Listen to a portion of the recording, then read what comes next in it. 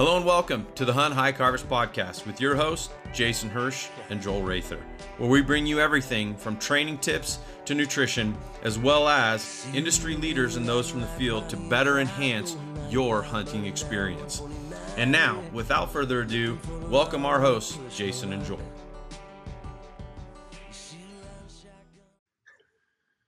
All right, welcome back to another episode of the H3O podcast. Here with my co-host, Joel Rather. I'm Jason Hirsch, and our special guest today, Brad Petersen. What is your official title with Shields? Sorry, your Shields. I'm a Fishing Pro Staff Ambassador. Okay, and you're also an avid duck hunter. Yep. And it's duck hunting season. I think that's one of the main reasons why we wanted to get you in today, was to talk a little bit about duck hunting, duck calling, ice fishing.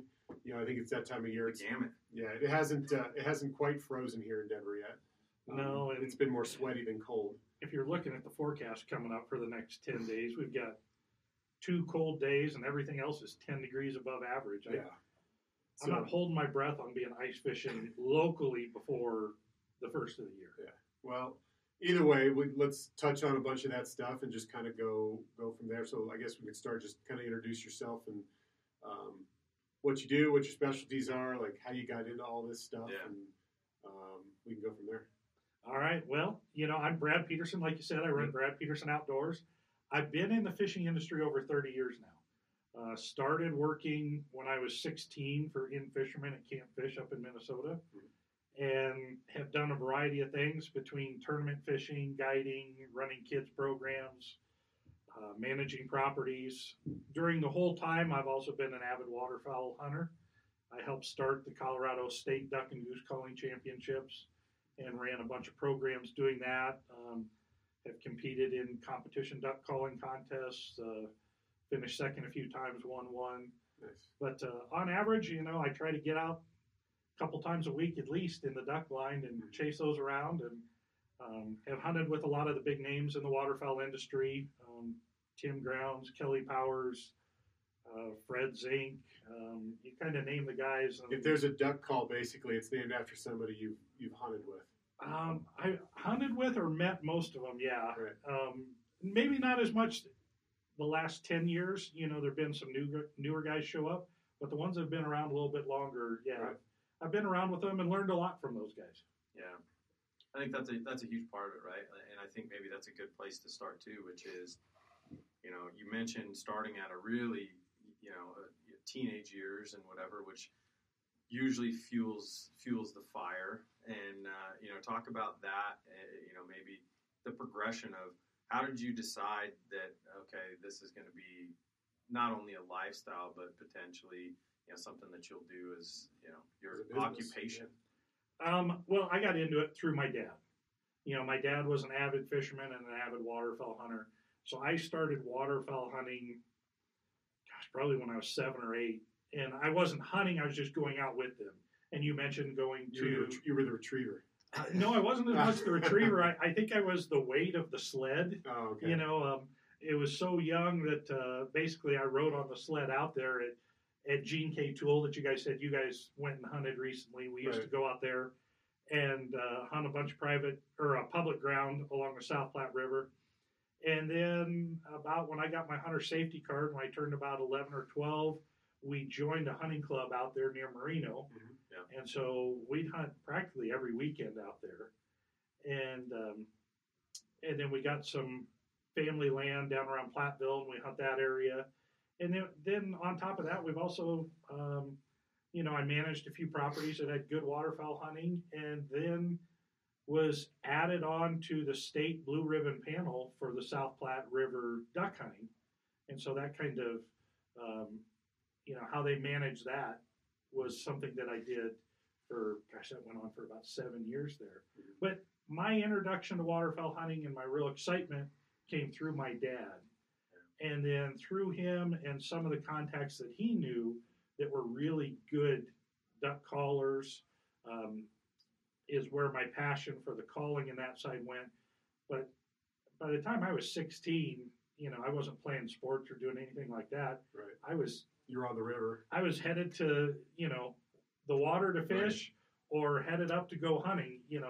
That's where my passion was. And it started at a real young age. Yeah. How have you seen, I guess, from when you were a kid to now? I mean, has the landscape here in Colorado changed from, waterfowl or even big game, small game, all that stuff? I would say the biggest thing is the Front Range corridor has been developed up so much with houses. Mm-hmm. It used to be you were at 120th and Thornton, and you had to go to Longmont to the 119 exit. There was a few houses there. Right. And then even at Highway 34, you didn't see anything. Mm-hmm. You had to go all the way up to Fort Collins. So there was a lot more land to hunt.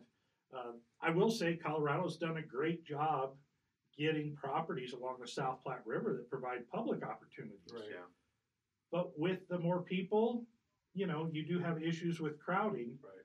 So I think the big key for successful waterfowl hunting is you just have to spend more time scouting and really knowing where you're going and where those little hot spots or out of the way spots are, so you don't end up with a ton of pressure around you. Do you feel like the development has changed the migratory corridor?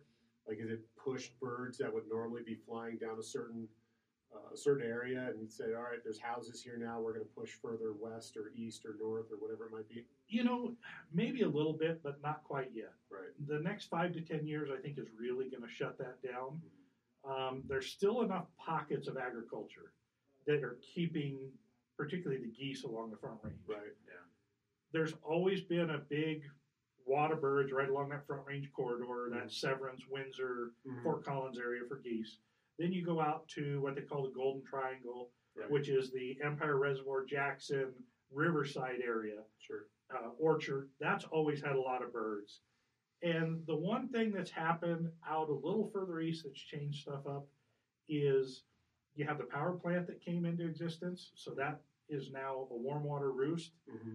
But once you get past Merino, there's a lot more augmentation ponds, and they pump those during the winter months, so those stay open. Right. So a lot more ducks and birds have been pulled off the river bottom to those augmentation ponds than they used to be. They used to be focused on that river bottom. Mm-hmm. But what that means is you need to target, if you're able to, those days where you have snowy conditions or windy weather. Those ponds are usually out in the open, and the birds don't want to be there, and it's going to push them down to the river bottom. And they're going to be there for a couple days. It'll take them a little while to kind of filter their way back to those ponds. So the right before the front, probably the 2 days after, if you're able to target that, that's where you're going to have the most success. Yeah, I mean, I see a lot of geese too, in like all the city parks down around Denver. And you can't touch those. Yeah, there's a lot of them around Denver. You need that shotgun. What do they call it? The one with the suppressor that you can use in the city. I forgot what they call it, but there's a special name for it. I know the guy that developed it too. Yeah. But yeah, the muzzle, the screw-in muzzle is almost 30 inches long, and it shoots subsonic ammunition. And it was designed for hunting around Minneapolis, St. Paul on the golf courses, so people wouldn't hear it, and the pellets wouldn't go too far. Right. Yeah. I feel like there's enough opportunities within the city that you wouldn't have to necessarily go. But obviously, there's a lot of people who would be very upset about that. When I worked at the University of Denver, our golf coach, and this has been, over 10 years ago, he used to have access to a golf course where they would have a blind on it still. And they would go out and they would hunt on the golf course, geese. I'm in. And Can you call this guy back? Probably not. So I don't have to wake up at 3 a.m. to make a 2-hour trip east? They used to go do that, and then they'd go to the clubhouse and have breakfast when they were done. We never were quite that lucky. We had a spot right at the end of the runway at Centennial Airport, right next to the Broncos training facility. Yeah. Mm-hmm. And we actually, I wasn't there, but John Elway is a big hunter, and this is while he was playing. And he came up to those guys as they were coming out of the field one time and said, "You guys are just brutal on me." He said, "I'm out there practicing." Hearing the shots. And hearing the shots going off. And he said, "It's the end of the season. Right. We know we're out of it. And you're out there hunting." And that wasn't too far. Yeah, it wasn't too far from the golf course right there off of Arapahoe Road and like Parker. Inverness or whatever that area. Yep. And so the golf the pro there had dogs that he would run on the field to get the geese to move. Right. And so you just had to know what time he was going to Got to run the dogs. Run the dogs, and the geese would come flying up there. And it made it a lot easier when you don't have to get up at 3 a.m. Yeah. Well, or you can just sit in a blind in comfort, right? Like you were telling stories about back in Ogallala. Yeah. Some of the ridiculous blind setups. Like I've hunted with you on your dad's property. And that's a nice blind. I don't know. I remember if we had a heater in there or whatever it might be, but it was like benches you could sit on. And, you had the. It wasn't benches. It was car seats. Well, all right, close enough. But it's not sitting on my butt on a piece of frozen, tundra, waiting for a duck to fly by while I'm freezing my butt off. Like, there was a little bit of comfort there. Right. I was spoiled at an early age because I grew up on McConaughey. Yeah.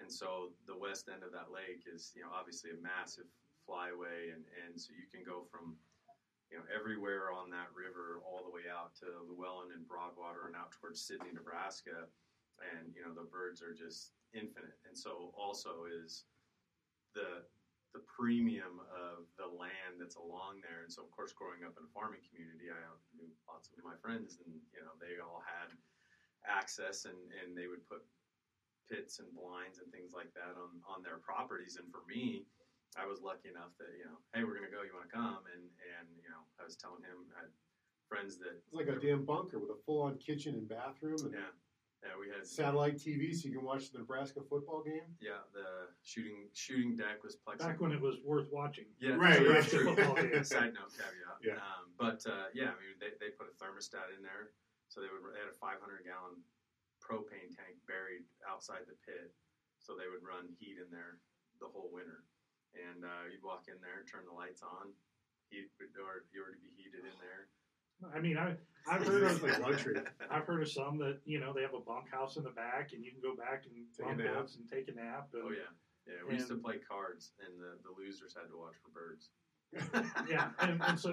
I've heard of blinds that the guys sit out there and they have a light, a little switch, right, and it shuts off the white light and turns on a red light when the birds are coming in. So you get out of the bunkhouse. It's like a military center. Oh yeah, I mean, that's usually what I hear more from the guys down south.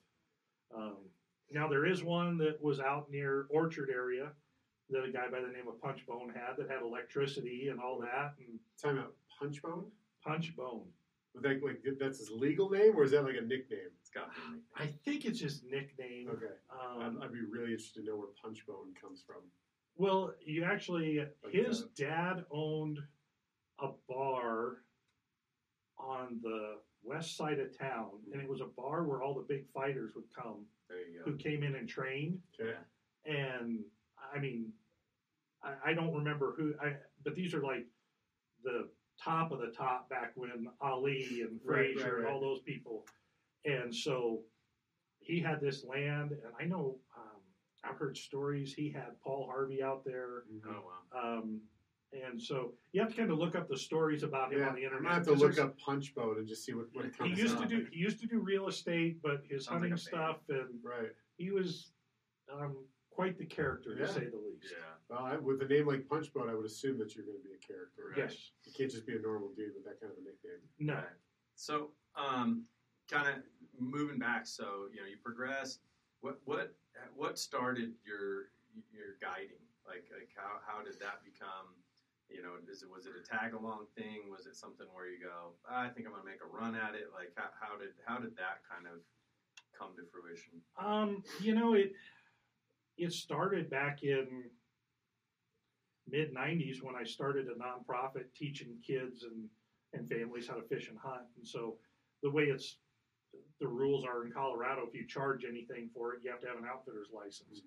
So I had to get my outfitter's license to do it, and it continued up until the time that I got hired to manage a ranch for about 10 years. And then as I got out of that, I kind of came back to it.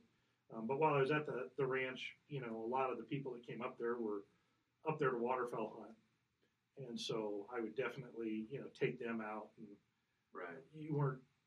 it was more taking people out hunting as opposed to guiding. Right. But it's just something I've always had enjoyment. Go over there and look that way. Right? You know, I'm not guiding. I'm just telling you where to go. Well, basically, the difference is whether you're getting paid to officially guide or not. Sure. Yeah. So I was getting paid to manage the ranch, Right. Right. and part of my responsibilities was to take people out hunting. Right. No one was getting booked on Right. a hunt that they were paying for. Right. And so that's where the big difference comes in. Yeah. And then I got back into it again, like I say, about 6-7 years ago. I kind of, maybe 5-6 years ago, I kind of started doing it again some more, and just really have the enjoyment of spending time outdoors and doing that, as opposed to, you know, about that same time, I had a couple attorneys I know say, hey, you should go to law school and get a job, you know, we'll hire you. And Right. I said, do I have to work in downtown Denver in a high-rise building, or can I have a remote office? Right. And they weren't too keen on remote No, offices not back then, right? Now it may have changed Yeah. Yeah. completely. Right. Yeah. Right. That's true. So, I mean, obviously, I guess I should ask, did the fish come first or the ducks come first in your world? Because I know you're like, you know, you're like the foremost authority on walleye fishing, you know, here in Colorado, and obviously you're probably more busy during the fishing season than you are during the duck season. But was the duck just kind of like a winter filler, like just keep myself busy, get outdoors, or is fishing still the primary? Probably the interest in fishing started at a younger age, Okay. just because you can get kids out fishing. Yeah, it's At a easy. younger age. Drop a line. But and I'd go. say they both were kind of equal. In college, I probably was more into waterfowl hunting Right. than I was into fishing. Just, you know, I had it one semester that I was done at noon on Thursday and didn't have a class until 3 p.m. Yeah. on Right. Monday, and I would leave and be at the hunting club and Right. hunt all weekend long, and then Wednesday I didn't even have a class. Right. So, you know, I could be out All 5 day. days a week. I used to do. When I was in college, I went to Kearney, Nebraska, and a friend of mine, they had a mile of river ground, and we used to plan our schedules during hunting season so that we would have 2 mornings where we didn't have to be in class early, and we could be out at the blind in 20 minutes, and we hunt 2 days a week, and it would allow us to avoid, you know, the rush of Saturday and Sunday. Right. And if we wanted to go hunt on the weekend, we would, obviously, but our success obviously was way better knowing that if we could go hunt on a Tuesday or a Thursday, birds are probably going to decoy better. They're not getting flared around. They're not getting called at so much. And so we were fortunate that we were able to do that. I mean, we used to kill 500-600 ducks a year. Yeah, and that was probably back when the limit was still 3. I think it was 5. Okay. Limit. I think it was 5 then, but you know, I know goose limits were 3 or 2. We didn't have quite as much success goose hunting, but it was mainly just the way with which the river was set there, and we ultimately started to build another spot on that property where we would have more goose hunting success. But we had a warm water slough, so it was just, I mean, fish in a barrel. Yeah, when you can find those, you know, that's not a look. If it's on public ground, that is not something you post on Facebook. No, that stays You know. out of the forums. There was no warm water slough at Gene K, just for viewers who are listening. If you're going out there. Yeah, it's and those change year to year. Which Yeah. ones are good, which ones aren't, Mm-hmm. and the river really changed back in 2013 when we had the flood. Mm-hmm. Yeah. So Big time. people really have to go spend some time and figure out where all those spots are. Right. You have about a week before season opens up again. Right. Yeah. That's right. We're still on. We're still on the split. The mid 18th. mid break. 18th it opens back up. But so, you know, talking about obviously you've done a lot for development. You've talked about you know, things within Colorado, getting youth out, you know, and then you kind of mentioned the calling part, right? And even competition calling. And you know, we notice this a lot, like in the elk hunting side too, right? Which is, there's a big difference between calling for Those who competition. can and those who can't. Yeah, and I know a friend of mine I was mentioning, like he's the guy that would reach over and go, just put that thing away. Like he took other guys in the pit, Just right? for reference, I get told that a lot. Not with the elk, but with the duck. Yeah. No, I'm better on the goose calls, but apparently my duck calls sucks. I have been guilty of, taking one guy and saying, you know what, your call's a little pitchy. Let me see, I'll tune that up for you. I'm going to use that. I'll tune that up for you. Yeah. And I grabbed it and I pitched it into the river. Right. And I told him if he went to grab it, I could shoot it before he could get to it. So somewhere there is an old duck call that floated down from Platteville. Right. Yeah. That's probably stuck in a log jam Right. somewhere. Yeah. Right. That's hilarious. So. Yeah, I'm not very good at it. I think I sound amazing. But that's we could vet that process. This is here the resident the professional. American Idol thing, like where people go in there and think they sound amazing, and the judges are like, "Yeah, never sing again." So talk a little bit about that, because I think, and I think this is really common, especially with duck calling. People just assume like, just make noise, right? And right.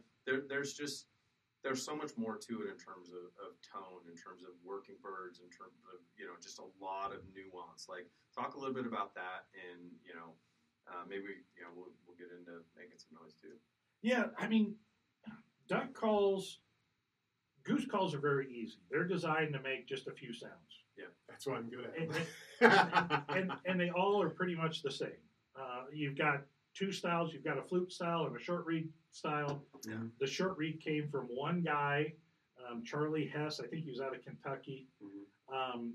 And he created it because his son broke a flute call, and they were out hunting, and they were trying to figure out how to make a call work Right. that would still come up with the sound. I heard the story from Tim Grounds, who was then kind of the first person to mass produce the short reed calls. Right. Now, the short reed is pretty much the name of the game. That's what everyone's making.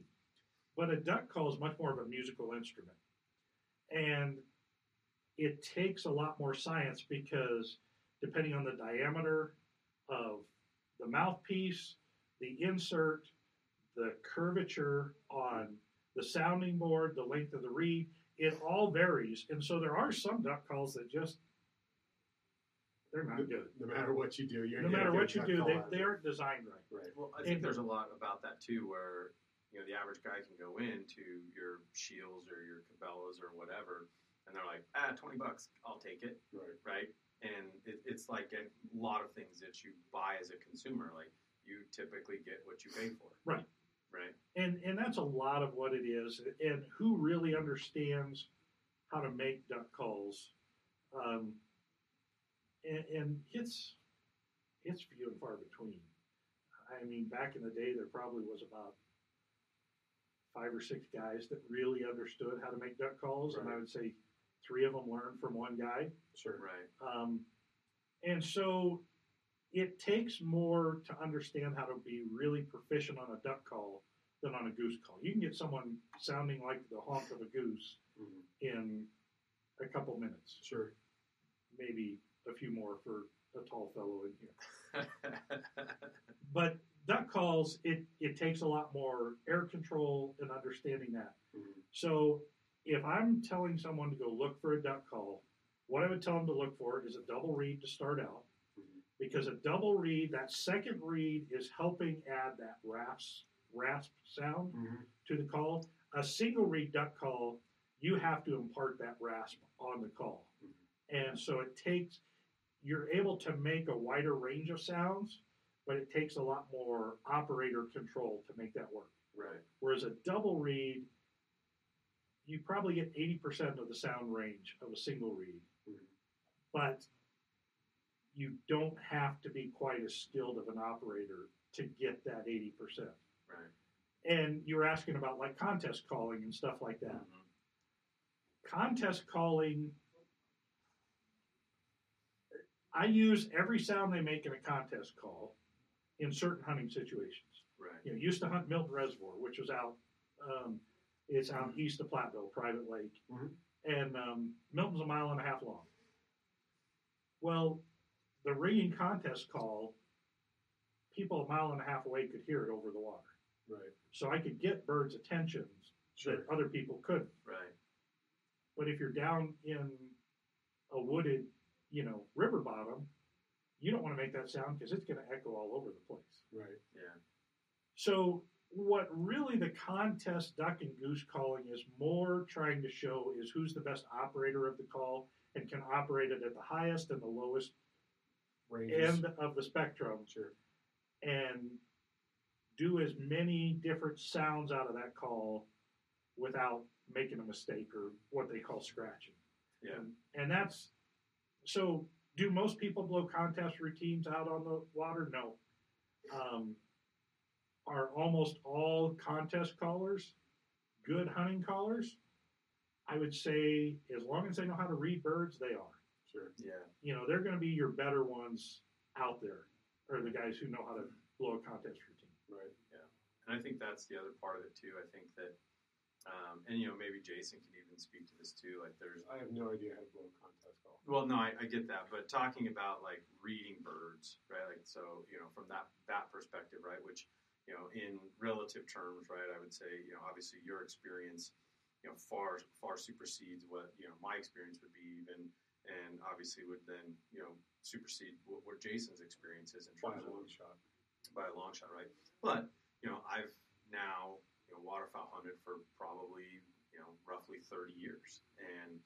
And so the things that you see, the way that you watch birds and stuff like that, talk about maybe some of the things that, you know, we hunt public land, right? Like we, you know, have good fortunate times to get into some private and some little bit more premium land, which obviously changes the game quite a bit. But talk about the public land hunter and the mistakes that you see a lot of guys make in terms of some of those things, right? Overcalling, not reading birds, you know, stuff like that. Because I think success and failures a lot of times come from the guys that, you know, they see a flock and they're just wailing away right away and not understanding, like, how are you going to improve your success in a really difficult, you know, very challenging circumstance of being on public ground where there's usually quite a few guys that have been out there or what have you that could change your you know, your fate one way or the other. Okay, well, I'm going to talk the public river bottom in Colorado. Okay. Because we could go on forever if we start talking lakes and ponds and all that. Sure. So the South Platte River, for those of you that don't know, is a fairly shallow river. A lot of the times you can cross it in knee-high boots. Yep. If, as the reservoirs stop filling, you know, it can get higher. But the prime time is when it's at that lower level or finding those lower areas that have good sandbars. Mm-hmm. The first mistake I think people make, if you can't go out and scout the birds, it's picking an area that has quiet water. But the biggest mistake people make is they pick the area that looks the best, but they can't hide themselves good. Yeah. Mm-hmm. Oh, yeah. So it's making sure you've got an adequate hide using typically natural vegetation or combining some logs together and Right. maybe putting a little bit of camouflage mesh in there to fill it in. But the concealment factor, so those birds don't see you. Yeah. When they get a lot of hunting pressure, most of the people aren't concealing themselves well. So it's going to make the difference of getting those birds from 50 yards to 20 yards. Mm-hmm. Yeah. So that's the first thing people can do, and that takes no skill in learning how to call Right. or anything like that. Labor. It's labor and putting a little, you know, legwork out there and figure that out. Right. The second thing is your decoy placement and the number of decoys. Yeah. On most of the public ground, 24 duck decoys is like what I would say is your worst number you can put out there, because that's the most common size spread they're going to see. Yep. Most people that go out have about somewhere between 18 and maybe 30 decoys. Mm-hmm. So either go a little bit on the smaller side so that you look a little bit different than everyone else, or bring yourself and your three buddies and load up bags and make it look like it's the best refuge they've ever Right. seen. Yeah. You know, Yeah. go to the two opposite ends of the extreme. Right. Exactly. So when you say decoys, you talking duck and goose, or are you just talking? I'm talking straight just duck decoys here. Yeah, goose is completely different. Yeah. Now, I like to mix in some goose decoys when I'm out on that river. Shells are real easy to do. A dozen shells gives you an opportunity at a goose. Geese are real hard to call in if they don't see any other geese in the area. Yep. And even 6 goose decoys work. And one trick you can do is if you take pipe insulation, Mhm. like you would use, you know, in your house, put it along the bottom edge of a couple of goose decoys. That will cause them to become floaters. And so you don't have to spend all the effort. You know, you drill a little hole in the front end, attach a little cord to it, a little weight, and they're going to move real easy because it's just that little foam piece floating. That's a trick I've never heard. Yeah, but it works. I guess we're going to go buy some pool noodles. I'm stealing that right there. That's awesome. Yeah, but the nice thing about the pipe insulation is it's black. Yeah. You just put it right up there. It's got the sticky side to it. It'll hold right on there. And it doesn't add a whole lot of weight like carrying a true floater would to get out to these areas. Yeah. The next thing I would tell people is have, you know, the nice thing with the river is you already have some movement. So vary up the length of your decoy cords, because by doing that, the decoys are going to move differently along the current. Yeah. If they're all the exact same length, it's going to look like a bunch of wooden soldiers moving the exact same distance. So vary your length of cord up, and usually I'll hook one or two per dozen backwards, just because it's going to give you a different look. And how often do you see a duck floating down the river, or something like that? So these are things you can do without even, working on your duck calling. So those things. Basically, you're just trying to set the plate before you ever blow a reed. Yep. Set the table to make it look as appetizing as possible. Exactly. Yeah. Then I would say the next big key is when ducks are flying the river, and it kind of depends where they are, but typically, they're flying parallel to the river, up or down the stream. It is really hard to get ducks to turn around once they've passed you. So you need to try to be in an area that you can spot them before they're going to get to them, and at least get their attention. And they may not come in right away, but at least you're going to break them up and stop the routine that they're flying on. Yeah. Change that wing beat a little bit and make them at least give you a look. Sure. If you can do that, that's going to help you get a lot more birds in. If you're waiting to call till they've all passed you, you probably have a chance at maybe 20 to 30% of your ducks is all. Yeah. So like hammering the call, like, come back, we're here. It works at times. Yeah. But it also takes more skill to operate a comeback call versus just your basic duck calls. So if you're able to just get them to pay attention on the basic stuff, you don't have to be quite as skilled. And you hammer that comeback call all day long, and your cheeks, it's going to feel like you did an ab workout if you're blowing a duck call. Oh, yeah. So, those are the tips that I'd kind of give people. It used to be that robo ducks were absolutely amazing. I think they have their time and place. I think they're better more middle of the day on sunny days to catch the bird's attention. But the one thing I would say is if you're going to buy one, get one with a remote. Yeah, I was just thinking that. So that you can turn it off, turn it on, and you don't have to go out, stand in the water. And I like one that's got the intermittent setting. So it'll go for a few seconds and then stop and then go for a few more seconds. That will, you're wanting to catch the bird's attention with that. I think anymore, unless they're new birds,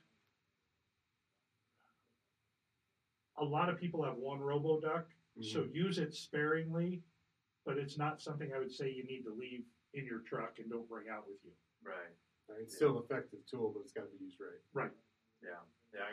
I remember when that first, kind of hit the market, and it was unbelievable, right? Like it was a game changer, because all of a sudden you flip that thing on and birds would be, you could catch birds flying 100 miles an hour down the river, and they see those wings flapping, Right.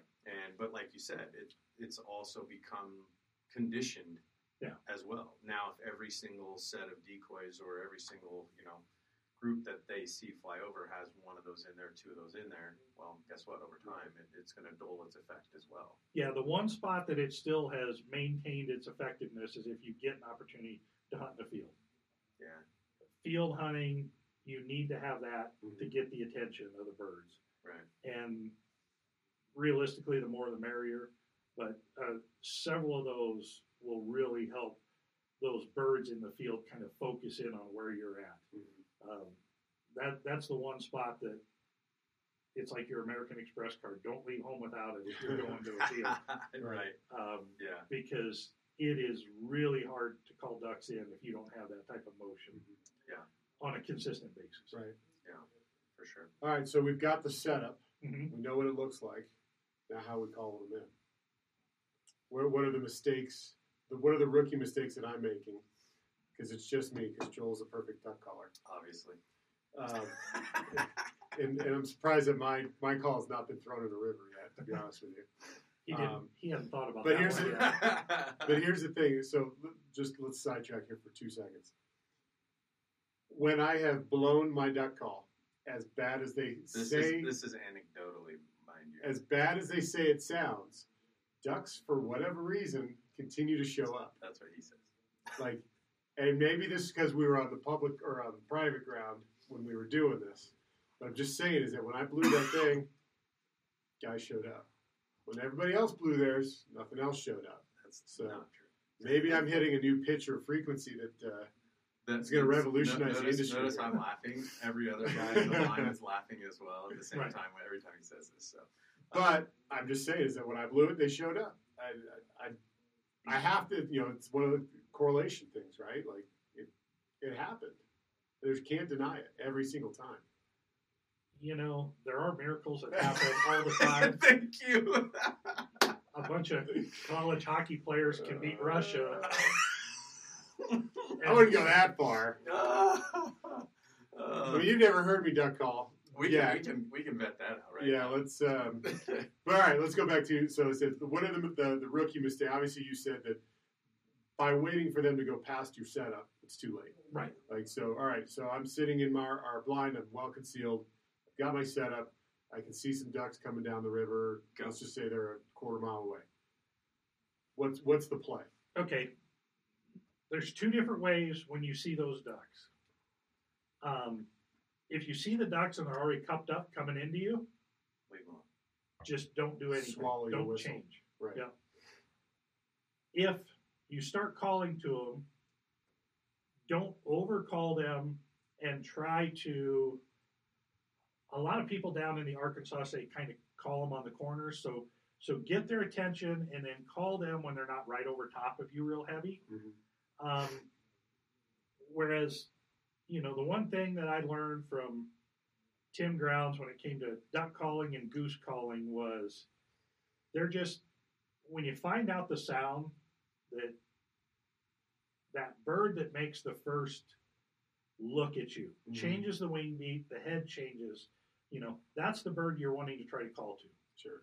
So you're trying to read that bird, find that bird out of the group, and then do whatever keeps that bird interested. Yeah. And keep repeating it as long as you keep that bird interested in working properly. But don't just, if you're calling hard and they get close, don't completely shut up. Mm-hmm. Ducks just don't do that, in nature. Mm-hmm. But just like if they're real quiet, don't, when they're at 80 yards and they're cupped up coming in, decide to pick up the duck call and start blowing because the ducks are going to go, whoa, wait a minute. Yeah. What all of a sudden changed everything down there? Sure. Yeah. So I would say that's probably the biggest mistake people make. And the thing that once you learn how to operate a duck call, the biggest thing for people to learn is how to read the birds. Mm-hmm. And that doesn't come, there's not videos you can watch. Right. There's not a YouTube channel. It's a real world experience. It's getting out and experiencing it firsthand. And, different species of birds take a different amount of calling. Mm-hmm. Yeah. So that's where the real challenge comes in as far as it's hard to just to say what the mistakes people make are, but I would say stay basic initially. Don't try to go wild and crazy beyond your skill level. Right.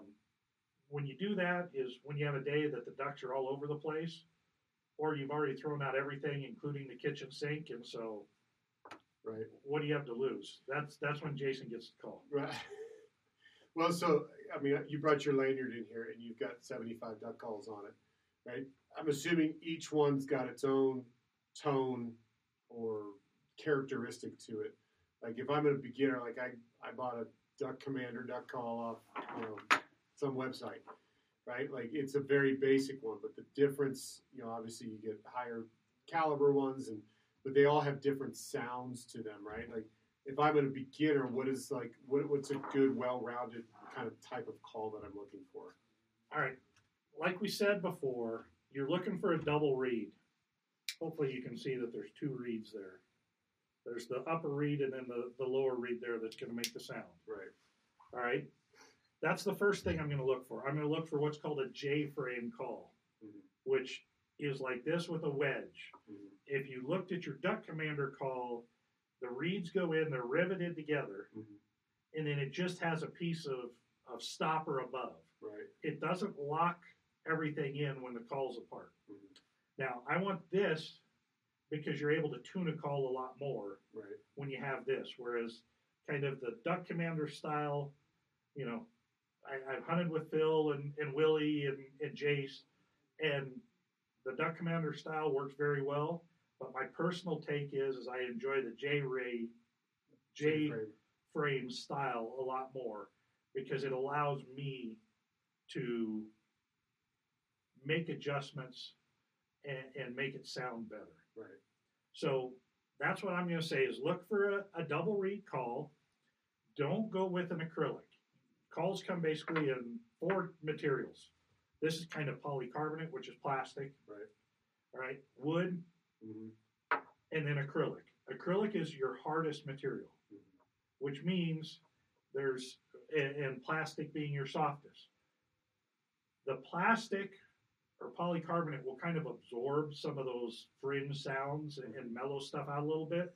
Acrylic is going to put out exactly what you put in.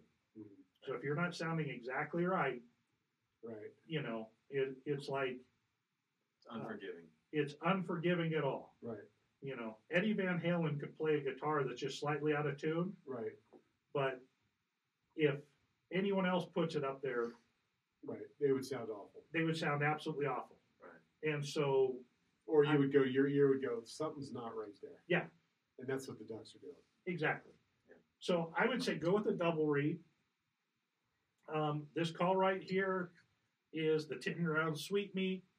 It is a call that he made, put a wood barrel on this as an echo insert. Echo and Rich and Tone, if you go to the World Duck Calling Contest, those 2 brands of calls have won more than anyone else. Butch Richenbach, who started Rich and Tone, he's the one that has taught tons of people how to make duck calls. And so those 2 both come out of Arkansas. They're both good quality calls. Buck Gardner makes some other good calls.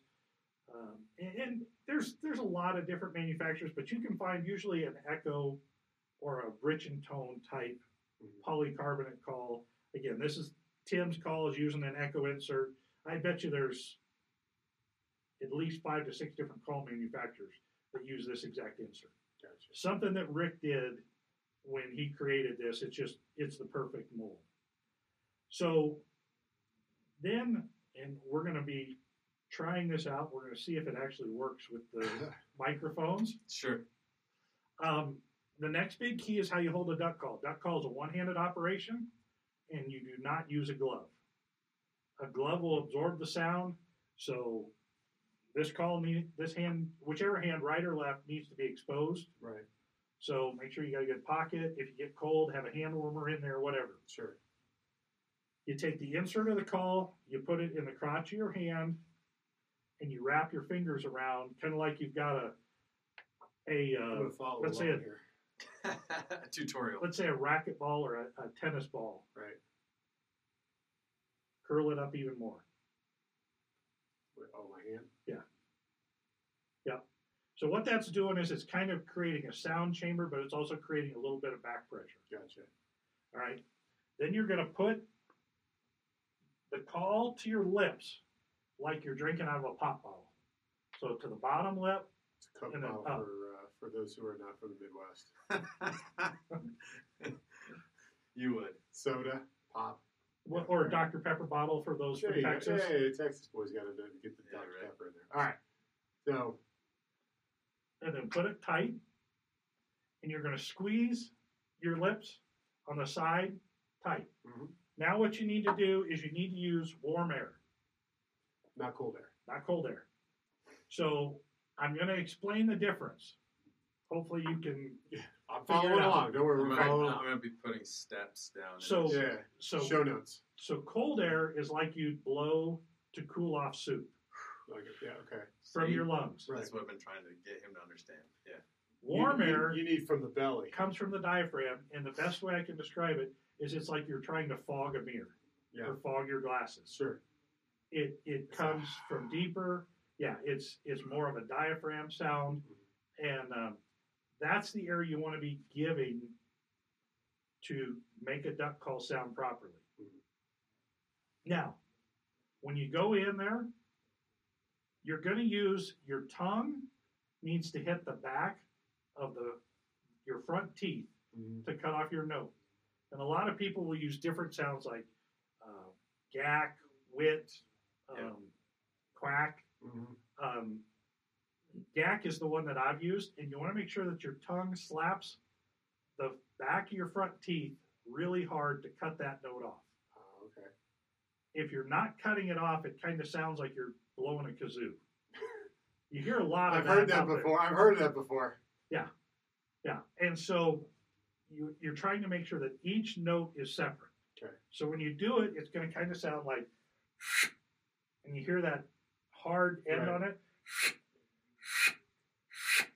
That's what you need to make sure you're slapping that tongue against your teeth and just completely cutting the air off there. Right. All right? So put the lips up here. Here we go. Here we A go. moment of truth. This is amazing. I'm excited. And so what you're going to say is gack. Like there's something going on down in there. That, Guttural. yeah, that is definitely guttural. So it's gack, right? Gack. Without moving my lips.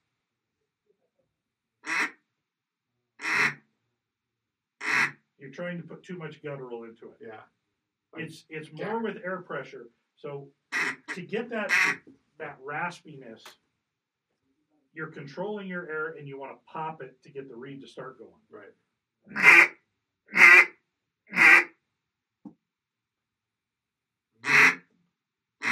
Open your hand up a little. Okay. You're still not cutting it off quite. There you go. Yeah. There you go. All right. So yeah, that's like a It's almost like Yeah. your teeth are slapping. Yeah. Yeah. There you go. There you go. All right. You have no idea how much you're helping me right now. That's why we're here. We're learning. This is awesome. I love it. So that's your basic quack. Now you Okay. were doing them a little bit on the shorter end. Okay. Okay, so you want to make sure on a quack by itself, it's not real short because that's the warning sound of a mallard hen. So you want to just extend that out a little Now I bit. see why you didn't want me to.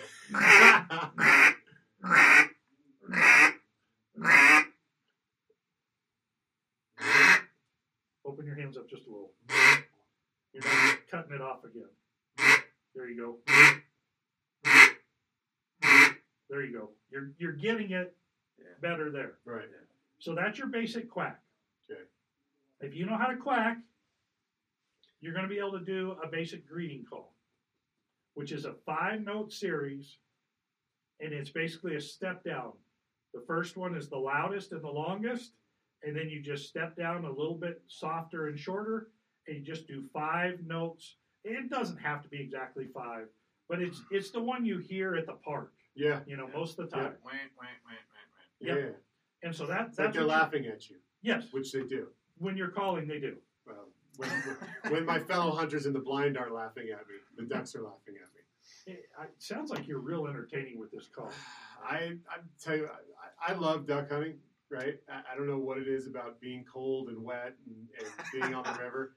I just love it, but it's got to be fun. Like you can't just sit there and twiddle your thumbs. We have a good time.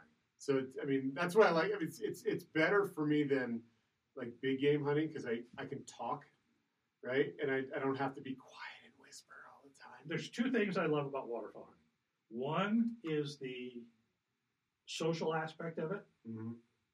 I guess there's three parts. There's the social aspect, there's the dog work, and to me, I like something that's challenging, and it's the challenge of bringing those birds to you. You're not going and chasing them. You're bringing them to you. So you created a situation with your decoys that looked real, that your blind was concealed enough that they didn't see you, and you sounded realistic enough to bring them to you. This is the same argument I have, or the same logic I have when I go fly fishing. If I have tied a fly, I have mimicked a creature in nature, and I have thrown it in the water and mimicked that creature in its habitat, and I'm tricking an animal into eating that fly, and then I'm catching, like that whole process to me is the challenge. Right. And that's what I love about it. Like even when we go elk hunting, like if I can sound like an elk and that elk sounds back to me and goes, I don't like that guy, I'm going to go fight him, then like that's the exciting part of it. Yeah. And that's the reason I prefer archery elk hunting over rifle hunting. But there's a different set of skills to each, and to each kind of your own personal taste. 100%. So let's hear your. Let's do a greeting call, which is going to be a 5-note series.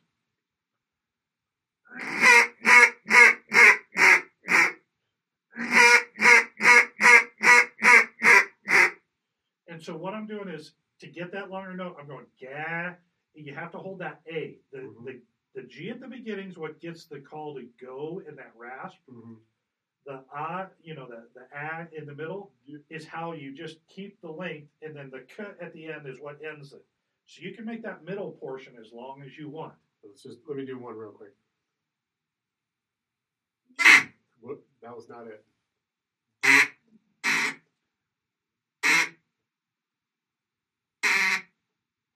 You're back to blowing. Yeah. No. You're still keeping it real short. Let's extend just your quack. Just do a gack. You're not popping it enough at the beginning. Closer, there. There you go. There it is. Nope, that's not it. That you blew in. There you go. There you go. All right. Now you see how you could now even extend that even out even further.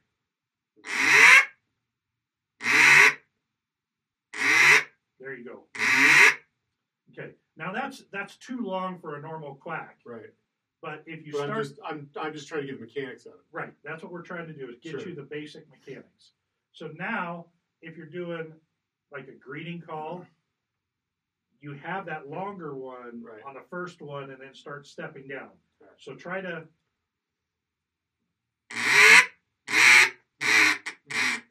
Like stepping down. Obviously, I wasn't. Okay. What you did on that, you're doing kind of a little pickup at the beginning. You're kind of doing. Yak. Right. Instead of just hammering. Yep. Right. Then the first note you cut off with the k, and the rest of them you went ga ga ga ga ga. You never cut the notes off. Mm-hmm. They each need to sound like an individual note. Gotcha. And it just takes some practice to get that. Right. Yeah. And more than anything, we clearly don't have enough time on this podcast. I think the biggest thing is hearing when you're doing it right and doing it wrong, and being able to realize that to your own ear. Right. Okay. Now, if you just get the quack down, the second thing, if you can do a feed chuckle, those two things will put you, if you can make a quack sound right and you can do a proper food chuckle, you're probably doing better than most people that are out there. What I tell Joel is I can roll my R's. I can brrr, but I can't do the way, like he's really good at it. Like that part, but it's like the you control. Sound really good like the controlled breaths, right? Like okay. that. Yeah, I don't use much that. Better at it. I don't use that food chuckle much at all. Mm-hmm. That's more of a sound that you hear when ducks are flying over top. That real machine gun food chuckle. Right. So I'm going to teach you a real easy way to do it. Okay. You have kids. I do. At some point in time, you baby talk to them. Yes. That's all you need to do into your dog. I also have a dog and I baby talk to him, so. I don't want to know anything more about that. Oh, Mickey puppy. But If you just do goo goo, gaga, gee gee, that will give you kind of the basics of a food chuckle.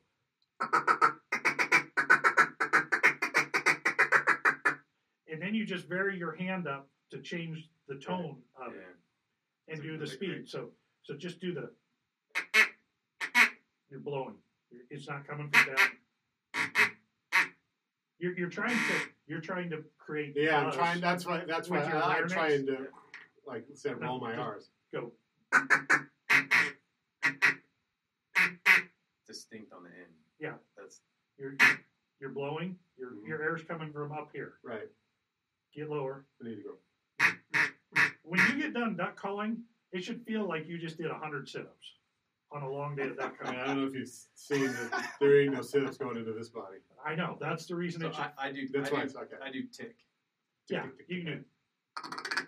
Yeah, you can do ticket, and roll it like that. Yeah. But realistically, that's a sound you hear more as ducks are flying around Yep. than the food chuckle on the ground. Right. Yeah. And it's a lot easier for people to learn the basics, the baby talk. Yeah. And I learned this from a guy named I think it's Keith Allen, and he had a thing called the Refuge Man, and he did a CD with all duck call sounds, and it sounded like a duck refuge from the sounds he was producing out of his duck call. Absolutely amazing. Yeah. But so what you want to do? Is it easier to like try and like it without a call in your mouth, like try and figure out how to create that No. diaphragmic sound? No, Because you'll never know the result. All right. so cup your hands a little tighter. Okay. Now just go. There you go. Yeah. So that's that. I was doing goo goo. Mhm. Now do gaga.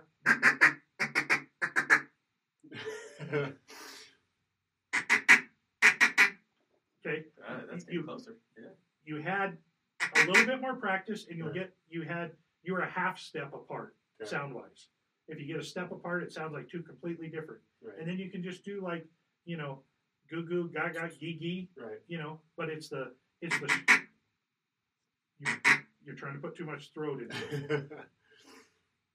You do it, so I can. Because if I hear it, I can just do the first two notes. Because if I can hear it, I can do it. Go ahead, do it again. You're blowing. Yeah. There, that's getting closer. Your hands are too cupped down on there. No, now I'm blowing, right? Yeah. There you go. Yeah, it's like Yeah. like that sound, like I'm at a disco, right? I go, Yeah. right? There you go. Right there. There you Yeah, go. that's it. Yeah. Then I just got to do it a lot. So I Yeah, remember. and you can just Couple thousand vary more your times. hands Yeah. up. You just need to make sure that you don't cut it off too much. Right, because then 'Cause it's you go- good. Right, It's the exact same amount of air pressure, same Right. column, right. and This and is- you heard how varied the sound is. in Sure, sure. there. And one of the things you can do when you're out calling, if you don't feel comfortable making a couple different duck sounds, Mhm. you go blow into your sleeve. Right. Well, it's It's like a what we do completely different with an elk sound, call, yeah. right? It's the same thing with an elk call. I'm blowing here, and then I'm cupping and going over there, and cupping and going over there, and yeah. Exactly. And that can make one duck call sound like multiple ducks. Right. Right. Well, I think that's the other part of it too. Is I know, like I've always said that that there is some simplicity in it too. Right. Like is as much as you can really dig into minutia of some of the stuff that you just went through. Like you said, if you can find two, right, like two things, which is that goo goo gaga and doing just a basic quack, and then you just work your way into can you slowly connect, Right. like you said, into that welcome. The one thing to understand is the quack, depending on your call, is going to be heard at a distance. Okay? The food chuckle is 100 yards max on a calm day. So that's something to use when the ducks are close Mhm. to keep them interested. But you have to use that quack at a distance to get their attention. Yeah. That food chuckle sound just doesn't carry real well. Right.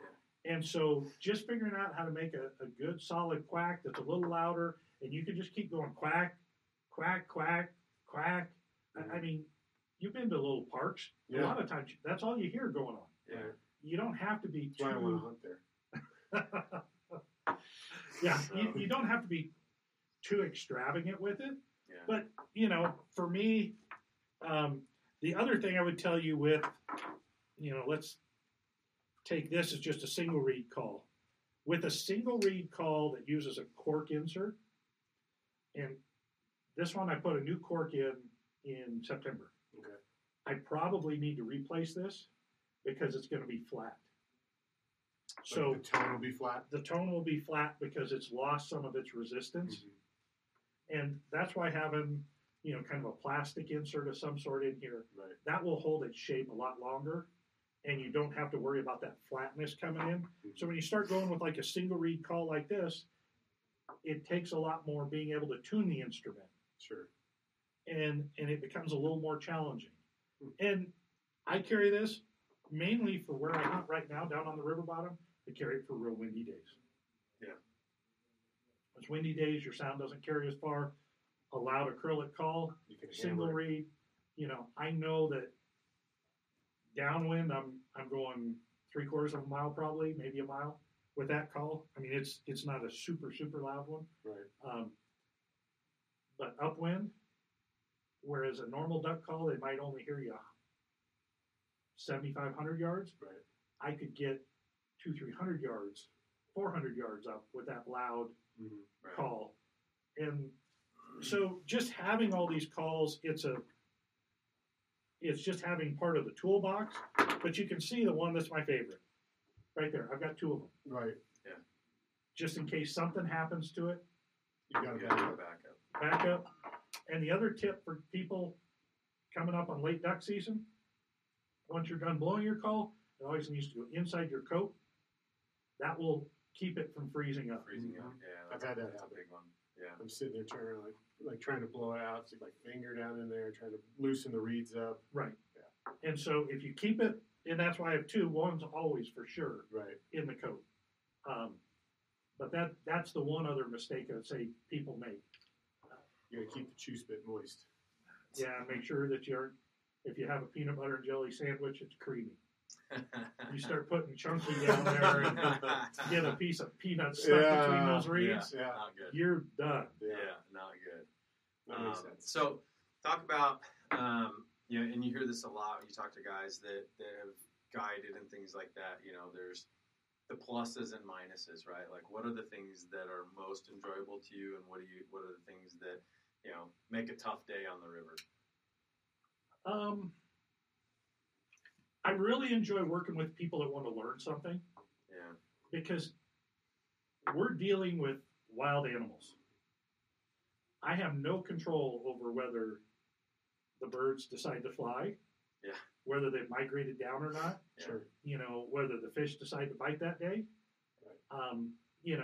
There's no guarantees. There's no guarantees. You do everything in your power to make that happen. Yeah. But someone who comes with an attitude that they want to learn how to do something, Mm-hmm. they always walk away Happy. happy and having something that they've received from the trip. Right. And those are the type people that are going to be successful down the road because you're learning from the experienced people. Right. Well, Joel's very happy that you taught me how to do that and I'm very happy as well I because also now I've noticed- got a new toolbox. I also a new tool in my noticed you have a toolbox. cork insert in there. Yeah, I just took that off and I saw that. And so you probably need to go to you can This either is contact them- literally brand new. I think it came like 2 days ago. Okay, then that one's good. But what you do when you do that is sometimes the call manufacturers will send you extra cork. If not, you can go down to a train store, Mm-hmm. uh, Like a hobby store. hobby store, I save all my wine corks. and pick that cork up. But when you put the cork in, you want to put it in your mouth, chew it for a while, get it moist, a little softer, and it'll fit in there tighter. Right. And then as it dries out, it'll harden up. And so that's it. But, I love seeing new people into the sport, sharing information. Yeah. But just being out there and getting to see some of the things. When you're out there Yeah. every day, you experience things that, very few people will, whether it's a big fish or the last duck hunt I had, we had a guy hit a teal, and it was wounded, and it went up on the sandbar across. And they shot a couple more times to try and get it, and it went into a bunch of weeds. And I was about to send my dog out over it. Here comes a hawk from the tree, comes down, hops in the weeds, gets the teal to jump out of there, grabs the teal, and flies off with it. Ha! Really? You don't see that every day. No. That's cool, though. And so you see some things like that are just. Do you have to remind your hunters that you can't shoot the hawk? Yeah. That is not a duck. Yeah, That is right. a federal crime. I actually sent a message to one of my friends who was a game warden, and I said, what's the bag limit for a hawk taking my ducks? Because once he's over, I'm calling and turning him into Operation Game Thief. That's funny. And so, I'm sure you enjoyed that. yeah, he had a pretty good chuckle out of that one. Yeah. If I was of the younger generation, I would have grabbed my phone and recorded it. Of course. Right. Yeah, But, I'm just like, ooh, it this would is have been cool. on Instagram or Nature is Metal. Yeah. It would have been on one of those accounts already. Yeah. Right. So, but I think that's a lot of what it is what really attracts me to the outdoors is every day is different. Yeah. Mm-hmm. You're taking the past knowledge that you have and utilizing that to make the best decision you can on that given day. Mm-hmm. But there's almost no 2 days that are exactly the same. Yeah. Whether you're fly fishing on a stream and maybe the flow changes 4 CFS is all. Yep. It changes stuff up. Mm-hmm. Maybe all of a sudden a new bug starts hatching that day. Yep. And the fly that you caught every fish on, you caught 20 fish, you thought you were the top dog on the river the day before. Right. And something else starts hatching and you can't buy a fish on your fly. Mm-hmm. Yeah. And that's the I've had fun lots part. of days like that. And I learned, I've heard a story from Al Lindner and when he was fishing bass tournaments real early in the DASS years. Mm-hmm. And he fished, I think it was down in Missouri or Arkansas somewhere. But he was fishing a tournament and he had caught 2 or 3 fish and he came up with the take of, man, it was tough. The fish just weren't biting. And he went to the weigh-in, and this is back in the day when you bring your fish in on a stringer. Yeah. Right. And Bill Dance had a stringer of like 15 fish. Yeah. And just blew everyone out of the water. Right. And it wasn't that the fish weren't biting. They weren't biting what he was throwing. Exactly. Yeah. You just didn't figure out what was going on. Right. Yeah. That's one of the good things I like about fishing is because the fish are in the water. Right. It's a matter of convincing them. Sure. Yeah. Duck hunting, we do have to rely a little bit on our northern birds coming down to us. Right. So when those birds aren't there, you really have to spend your time. This year on the river, the migration and stuff freezing up hasn't been normal. Right. It's been way behind. So you really have had to find those spot on the spots, those sweet spots on the river. Mm-hmm. And you still can have some success or pick the days when it was windy Mm-hmm. or a cloudy day, something like that changed it up just a little bit. Right. If you just went to your favorite spot and you said, the weekend before Thanksgiving, I can always go here and there's Sure. always ducks. Well, the weekend before Thanksgiving, all the ponds are normally frozen. Right. So you go to your favorite spot and you don't see any birds. It's not your favorite spot anymore. It wasn't the fact. I do that with fishing all the time. I always catch fish here. Yeah. Guaranteed. You Then fish you show memory. there and you're like, well, the fish must not be here today. You're fishing memories. Yeah. And so I'm a creature of habit. it wasn't that, you picked a bad spot. You just picked the wrong time to be in that Right. spot. Sure.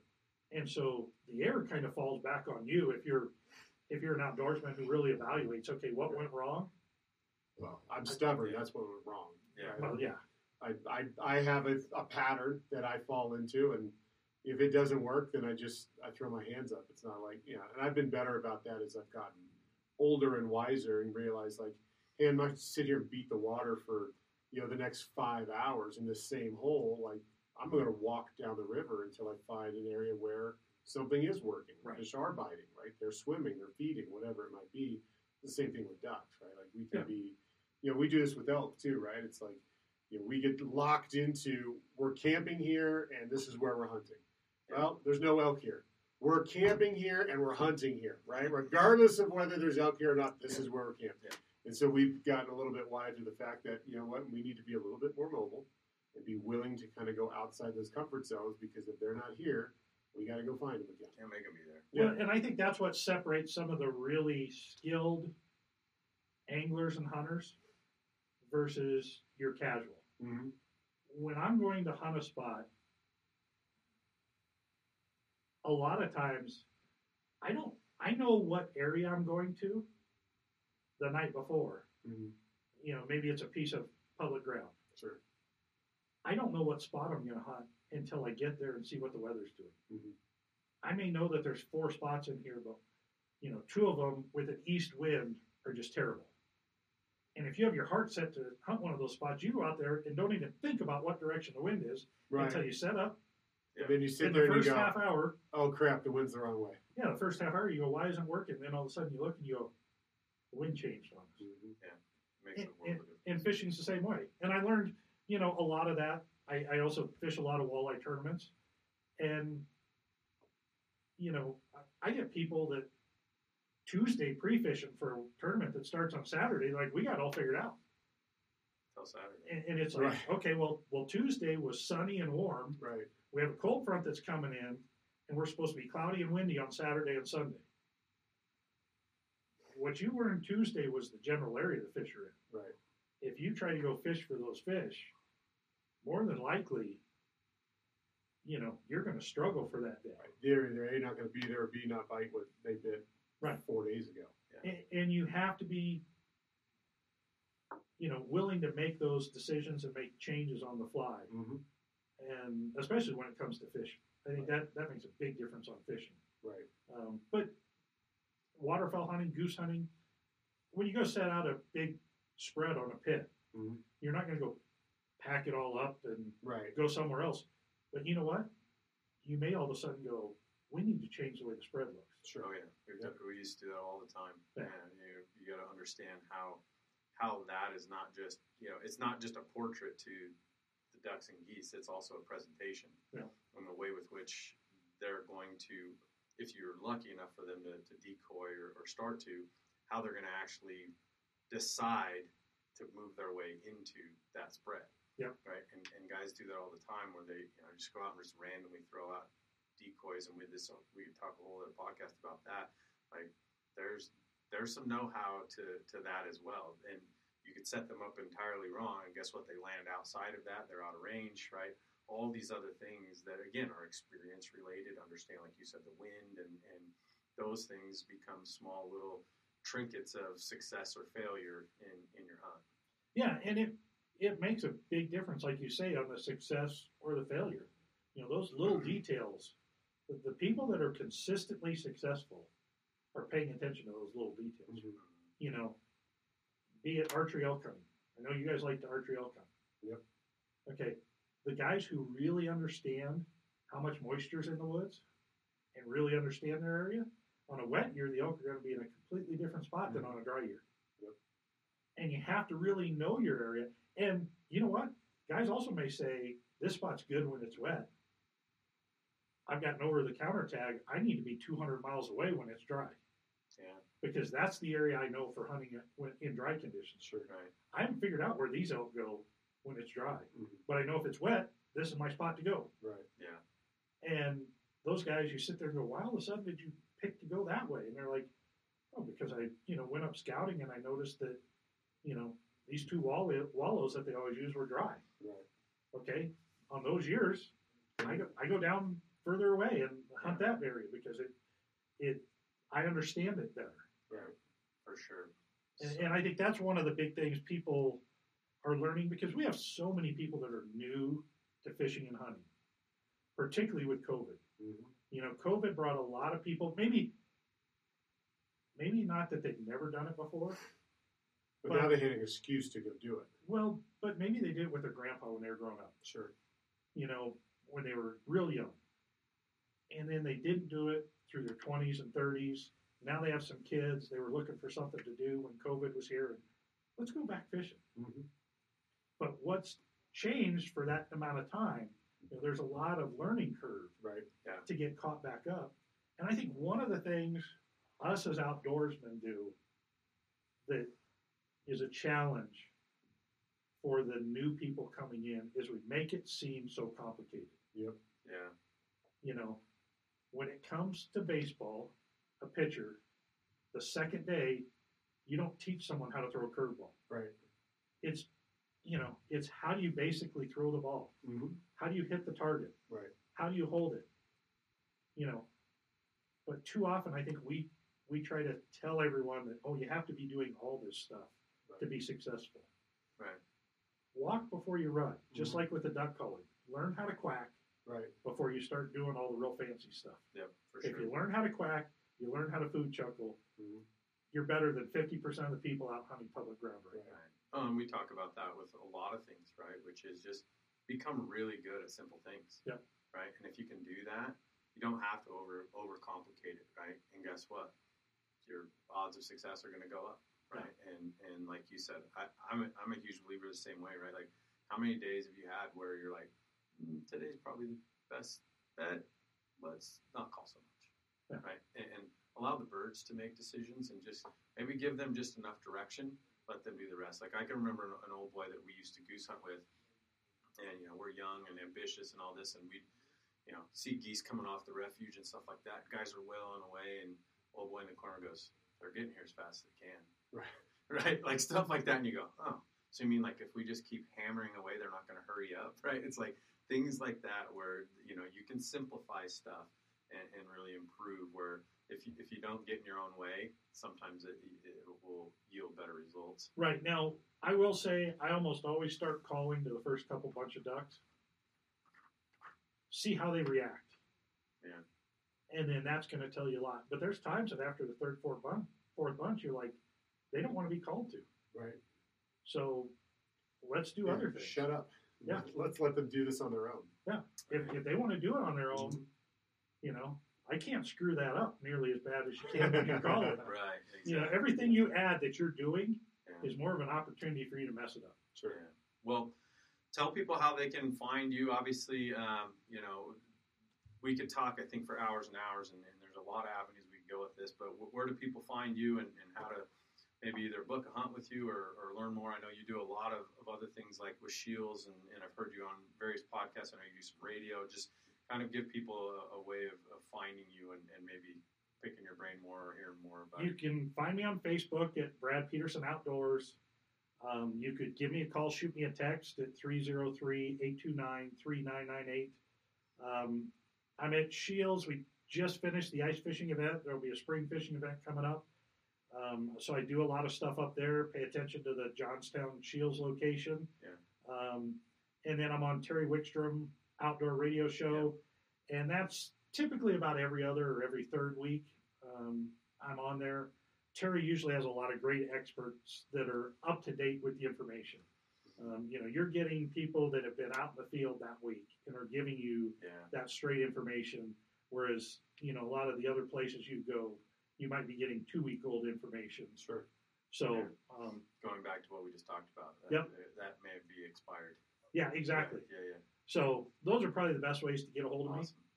Cool. Awesome. All right. Well, we appreciate you coming on and sharing your knowledge. I appreciate you teaching me how to duck call. Right. So I does Joel. want to see pictures Yeah. of birds that you actually called in. Yeah. Well, like I say, we're going to walk before we run, so I'm going to have to go home and practice, and I might have to pick up. Okay, I you're might have to talking pick about up practicing. To keep your kids and your significant other happy. I do it in the car. Okay, you can do it in the car. The other thing is do it into a closet that's open and blow into the clothes. Okay.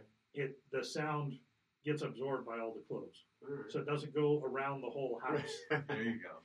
My dog, I got to get my dog used to hearing it. So Yeah. that, when I eventually take him out, maybe he'll actually go get something for me There you go. instead of sleeping down here on the floor for the last 2 hours. Awesome. Well, we'll definitely, you know, like I said, I'd love to have you come back. I mean, I think we just scratched the surface, but Be happy to. Yeah, it's been. We're going to have to awesome. go out and shoot some ducks. Is what we're going to have to do. Yeah. I need some real world experience. Right. So that we would can videotape it so I can show you that I can duck call.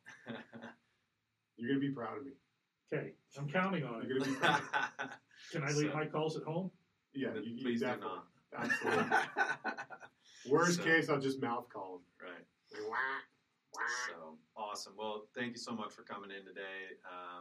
everybody, please go check out Brad and all the great things that he's always providing. And I know you're such a steward for the outdoorsman as well, which is, I think always part of what we love about the industry, right? Is guys are so willing to share all of their history and wealth of knowledge. And I picked up some things today where I'm like, God, that's a really, really great idea. And so, careful, he's going to pitch your call. Right. Thank you for that. Yeah, I'm going to leave it on the lanyard, and I'm going to stick it in my pocket so he can't touch it. So, but thank you guys for tuning in today, and we'll look forward to doing it again. And be sure to check out Brad, and we'll see you next time. Goody. Thanks again for joining us on today's Hunt, Hike, Harvest podcast. We appreciate you tuning in, and we look forward to having you visit us again in future episodes.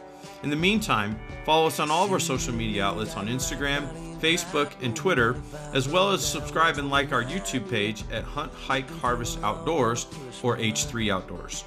Have an interesting topic, someone you'd like to see on our podcast, or a current trend that you see in the field that you'd like to see us cover? Email us at hunthikeharvest@gmail.com, and maybe your questions will be answered in a future episode. Until next time, thanks again for joining us. We wish you all the best in your outdoor adventures, and we look forward to seeing you again soon. Happy hunting.